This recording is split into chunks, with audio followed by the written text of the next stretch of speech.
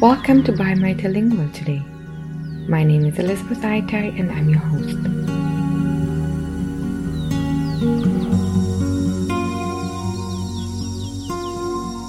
My guest today is an artist who lives and works in Istanbul, Turkey. She graduated from Azad University, Department of Computer Engineering in 2013 and completed her master's degree in visual arts at Sabancı University, Istanbul. Her works mainly deal with concepts such as timelessness, spacelessness, and the search for language and identity. In this context, she creates hybrid figures by combining life and lifeless elements, machine and human in her canvases that reflect on the interplay of reality and fiction. Let's dive right into it. Well, I'm excited to do this with you.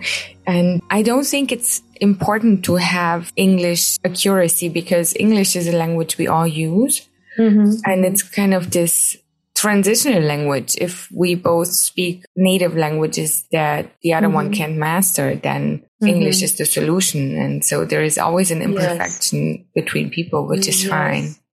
I would just love you to say your name, your country of origin, and where you currently live. Yes, my name is Aras Siddiq. My country is Iran, but now I'm living in Turkey. How many languages do you speak? Actually, in my practical life, I speak two languages, Farsi and Turkish, but most of the time I use Turkish. And I kind of understand maybe Azeri, but I couldn't speak very well. What is Azeri? Azeri, Azerbaijan, the language of Azerbaijan. I didn't know. That's why I'm asking. What is your native language? Actually, it's so complicated because I learned both Turkish and Farsi, both of them at the same time when I was 5 or 6 years old. I was speaking at home in Turkish, but in kindergarten, Farsi. So I think I learned to speak at the same time. It's really mixed together. So sometimes when I'm speaking Turkish with someone who knows the Farsi, sometimes I use Farsi words in my Turkish sentences. So it's so mixed together. I think it's kind of mixed-blooded language. Yes, interesting. And would you consider English your third language? Yes, my third language. When did you start learning English? I started learning in school when I was in Iran. So maybe I was 10 or 11 years old. I didn't use in my daily life. Only when I'm studying or reading books or speaking sometimes with people from other countries. But most of the time I use Farsi and Turkish. I'm living here about 15 years or 16 years. In Turkey? In Turkey. So I think I have more skills in Turkish language than Farsi now. Yeah, because I started to forget maybe something. And within your family, you all speak Turkish? Yes. But part of my family is also from Iran. But most of the times speaking Turkish. What language do you feel then most comfortable with? Turkish again. Turkish. And because you said you grew up speaking equally Turkish and Farsi at the same time, was there ever a change in hierarchy? You know, when you would say, first I speak Farsi, then Turkish, now I speak Turkish, then Farsi, then English. You know, when before I moved here in Turkey, I graduated from Iran, computer engineering. But before that, I was speaking Farsi better than Turkish. When I moved here, because I lived there for 24 years in Iran. But when I moved here, I started to forget, and some changes happened in my career. So I started to, I started to forget some, some special words that used in Farsi. And I started to learn new words in my new career. It opens new world for me. And sometimes with some artists from Iran, I meet, and sometimes I can speak and I can create sentences in Farsi about art. So because I learned it here, but by talking, I started to understand and I started to learn that, okay, the Farsi word is this, equal to that in art. I think it depends on the profession that I started to learn here. And my master degree is from here, Istanbul. So it really affects. And my works, I think about 5 years I work here. So it affects the language and some traditions in language. And you said earlier that you use English also in your profession as an artist. So if you go to Iran and you can't communicate in Farsi because you don't find the right words, it's really a little bit harder because I first maybe tried the English words, so the other person say, no, this is the Farsi word for that. So it's not kind of that I can't communicate. I can, but it takes time. Sure. Is it correct if I assume that right now you feel most comfortable with Turkish as language? Yes. When you communicate emotional states of yours, in which language do you use? Again, Turkish, I think. And was your parents also Turkish, or would you sometimes switch? Yeah, most of the time Turkish, but sometimes maybe Farsi, and also sometimes because I have a 5-year-old boy, sometimes he doesn't understand the Farsi, and sometimes we speak something that we don't want he understand. So sometimes we speak some words in Farsi, but most of the time in Turkish. That's a very good thing to have, no? Yes.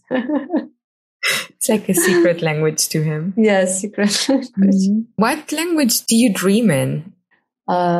Dreaming, actually, my dreaming is kind of no speaking, maybe, or not actual speaking. I have feelings more than speaking, and there is kind of, or the special mode of understanding, maybe, that without speaking, you understand what happens and you can talk with somebody in dream, but not actually a practical kind of speaking. But also it depends on who I'm communicating in my dream. If it's someone from Iran or Persian, maybe you remember some words in Farsi or some dialogue in Farsi. But if someone in Turkey, I know from Turkey in my dream, so I communicate maybe in Turkish. But I really don't remember the dreams that I really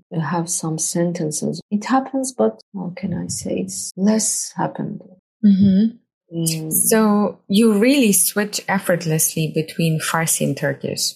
Yes. Sometimes I create some words that doesn't belong to Turkish and Farsi. It's kind of both of them. I know that. Yeah. So it's so interesting moments. Does it sometimes still exhaust you switching between these two languages back and forth? No, never. Not at all. No, so it's kind of fun switching. Yes, it is. At that level, for sure. Do you, or can you say a little bit about the rhythm of both languages and also English? Do you feel the rhythm of each language? And yes, in Farsi, I think the rhythm of language is kind of maybe drawling, but in Turkish, snatches, maybe. Kind of the difference between British English and American English. Oh, interesting. British, you have some dots maybe when you are speaking, but in American you are more with wide mouth. You speak. I think there is a kind of difference between Farsi and Turkish. Farsi has a kind of melody. It's kind of melody and so poetic language. But in Turkish, no, you don't have any melody. You speak dot, dot, dot, and very fast. Oh, that's interesting because for me, from the outside, Turkish seems to be a very melodic language. But if you hear Persian, Farsi... Okay, so... I changed my mind. Yeah. That's good.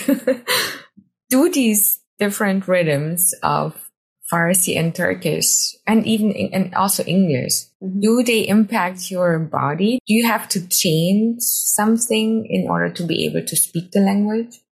Maybe in Farsi, try to remember.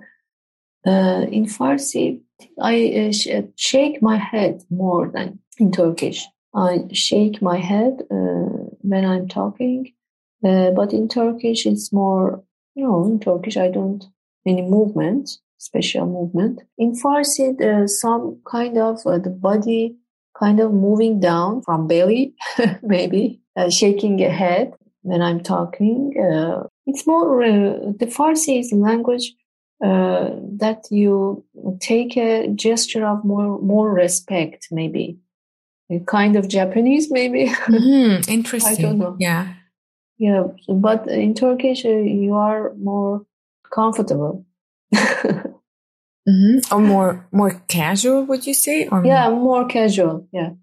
Could it also mean that there is less tradition rooted in the Turkish language by now than in Farsi? Yes, maybe, yes. But, it depends on the people you are living with, the pattern of the people you are living with them. But maybe the pattern of the people, all the people I know as an Iranian are kind of that they need that kind of gesture. I think the most important difference is the politeness because the Iranian people have a tradition of tarof. Tarof means you say something that you don't really mean that, That's because of respect. For example, when somebody as a guest you have in your home, if it's a Persian or from Iran, for example, you invite them to have a cup of tea, but for example, he or she say, "Oh no, thank you. I really don't want to bother you." Something like that. But in Turkish people, they say, "Oh, okay, I want one cup of tea," for example. Eastern Europe has the same tradition, like Iran. But in Germany, you could also just be really upfront and say, "Yeah, sure, thanks," or "No, thank you." Yeah, it's so you don't have realistic. to dance. Yeah, absolutely. Yeah. And it makes things maybe easier if you know both ways. Yes, of course. Yeah. But if Persian people have they say tarof to this kind of treatment. Yeah. And would you say I'm tarof or you're behaving tarof? You have tarof. Oh, I see. You have, yeah, kind of attitude that you have it.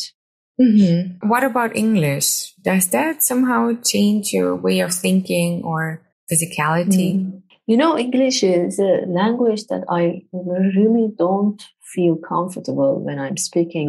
I'm like that. I'm in a foreign country, and I feel like a migrant, and I take kind of a defensive attitude. Maybe. When you speak English? Yeah, because when I'm speaking with someone that fluently speaks English and I can't understand sometimes because of the speed of the speaking, I feel in a foreign country, like I'm in a foreign country. So, it's not my gesture. It's not a real gesture because I don't feel comfortable with that language. So it's a kind of fictional gesture. You know, you really can't find the real gesture when I'm speaking with English. Would you say it's a little abstract for you? Yes, because I'm concentrate in a words, sentences. On that moment, how can I express with what words? I trying to remember the synonyms of the words. So I forgot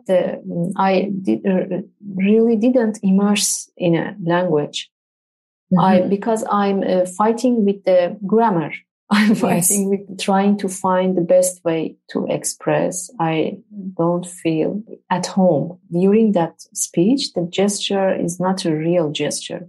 With real gesture, you mean that your body and mind aren't in balance? Yes, my body is not there maybe because I'm so in technical parts of language. So you're a lot in your head. Yeah. Correctly, I can judge the English. And how does it feel to be working and communicating in a language that you feel alienated with? How is that impacting your work? Does it even impact it? Actually, no, because it's a kind of work. If I have to communicate in English, it's kind of work, and it's around my profession. I know the jargon or the language special to the profession. So I know that language. I know the sentences. How can I use them? Actually, I have problems in the language, in English, in the daily life language, because I have a less experience about it. In my profession, I can write, speak, or in around. I try to find it. Take your time. Frame in a special frame, I can speak easily, but in daily life, it's harder. That's interesting, because then you kind of have, beyond this abstract feeling and not being in your body, you have on the other side a sense of safety when it comes to your professional expression. So you can express yourself in English and you can feel the language when it comes to your profession, but not when it comes to the self. Yes. It's because I'm not living in a country that the native language is not English. Most of the time, the communication is in Turkish. So it's kind of not too used to speak. Have you ever felt a difference in how people treat you, whether you speak Farsi versus Turkish versus English? Did you ever have to hide your Farsi or your Turkish? No, not that special moment. But actually, when I in the street, for example, anywhere, when I see someone speaking in Farsi, I try to hide that I know the Farsi. Why? I don't know why. I really don't know. Maybe I afraid that they started to ask something about in Farsi, about Turkey or about Iran. Maybe I afraid from that. If they speak with me, of course I started to speak in Farsi. But if they don't, you just let it be. Yes. And when you say that you're afraid of them asking you questions about Iran and Turkey. Because most of them are Iranians who migrate to Turkey or as a tourist, or most of them for living. So I have a fear that they ask something about some kind of staying in some rules about the way of living in Turkey, because I have a fear that I can't give a correct answer to them about what they want. Actually, I don't have any confidence to them, to Iranian people. You mean you don't trust them? Yes, I don't trust them. It's really interesting. Why? I don't know why, but Iranians are, when they migrate to other country, are really far from each other. And I don't know why. They don't prefer to have a relation with other Iranians. Isn't that a good thing? Yes, maybe. I'm often thinking about how migrants separate themselves in neighborhoods. And I always think that that's actually not what is desirable if you come to a foreign country, because if you migrate, shouldn't you be open towards the culture you enter? Mm-hmm. Yes. Well, at this point, how would you define cultural belonging? Actually, it depends on the memory. I started to maybe forget some memories. But I don't really fully belong to Turkey also. But my short-term memory is about my living in Turkey. It's full of living in Turkey, my works, my family, and my memory about Iran staying afar. So, but if I go there and started to live there, I think started to remember, and I can really, after a while, started to feel belonging to that culture. So your memories are also split in two languages, Farsi and Turkish. And yes, exactly.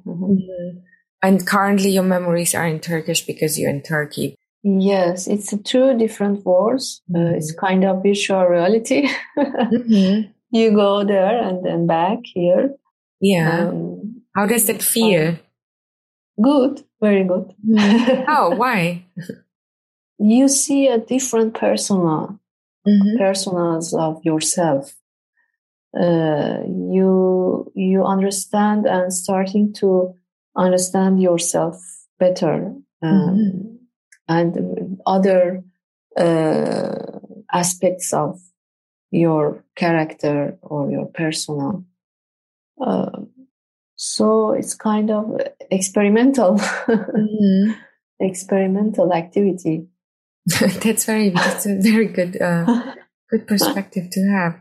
Do you receive this second view about yourself because of the others in that culture? Or is it kind of a pairing? Like you have to adjust the rhythm, your language, your manners. You have to completely adjust your cultural sense. Yes, actually both of them. I started to adjust myself. I started to encounter with other part of myself, and also the others infects me. Their behavior, their speaking, talking. Some points in my memory started to living. I think both of them affects me, and the places are so important. The memory of the places that I go there or here reminds me the events, the part of sentences, maybe faces, feelings you encounter with somebody that you know, but actually somebody that's foreign also. I mean, myself from other parts of myself. You can see the change, how you change, and maybe the previous eras that was living in the past still is living maybe. And you really meet them with all of them, and it's really interesting. It's also really beautiful because I think we are all very fluid and we constantly change personality. And you have this possibility of diving into your other self through language. Yes. You said earlier that you feel like a migrant when speaking English. Do you feel like a migrant? You mean in Turkey? Yeah. In the first years, yes, I feel like a migrant because I have a special accent in my language also when I'm speaking Turkey. I use Turkish language with a Farsi rhythm. So that brings us back to the rhythm. Yes, it was really interesting. So when I started to work here in second year, I think it's really finished, and I became a really Turkish person in language. When I'm speaking in Turkish, nobody knows that I'm Iranian. My origin is from Iran. Yeah. But actually, my mother is also from Turkey. My father is from Iran. So maybe it could be a kind of advantage to me to learn living here. For you, being able to speak the language to the point that others don't recognize your origin, that solves for you this problem of being a migrant. Yes, of course. I don't know, because of my family name don't make any problem here. They just see you, your I mean, your face, if it's not so foreign, and you're speaking, so it's okay. We're almost there. A pre-last question. What do you think of the idea of a universal language? It will be okay for me. Would you maybe feel any loss? Yes, of course, if we have a universal language, we have so many laws. But I think today it's not so important anymore because human beings are going to an interesting phase.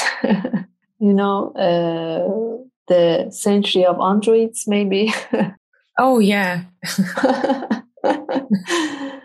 So I think the functionality will be more important, the speed, functionality, and some losses in feelings maybe is not so important. I think human being can adapt him or herself to that condition and maybe can bring back the lost with that universal language, create new meanings, maybe new understandings. The mental improvement of children also, I'm afraid from them. For example, my boys, it's really amazing. It's something that he knows and he talk about. I think now he's in 5 years old, and I think I know them when I was in 20 years old. The human mind is becoming a very interesting place. There is a lot of knowledge that is accessible. So maybe it will be easier to speak in one language. It takes less time.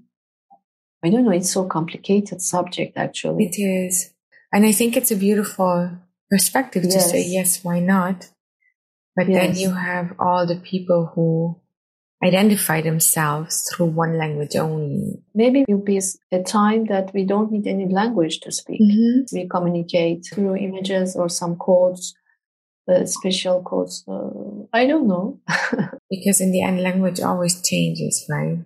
Like my dreams. Without speaking, we understand each other. Wireless.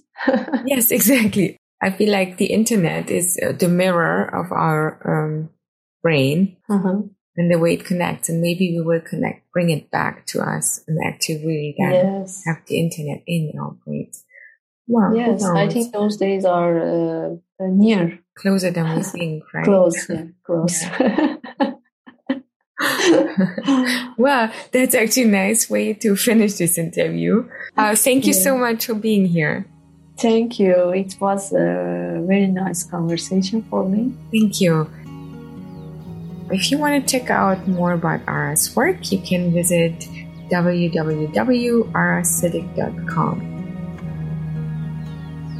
Thank you for joining us today. Please continue to like, share, and subscribe.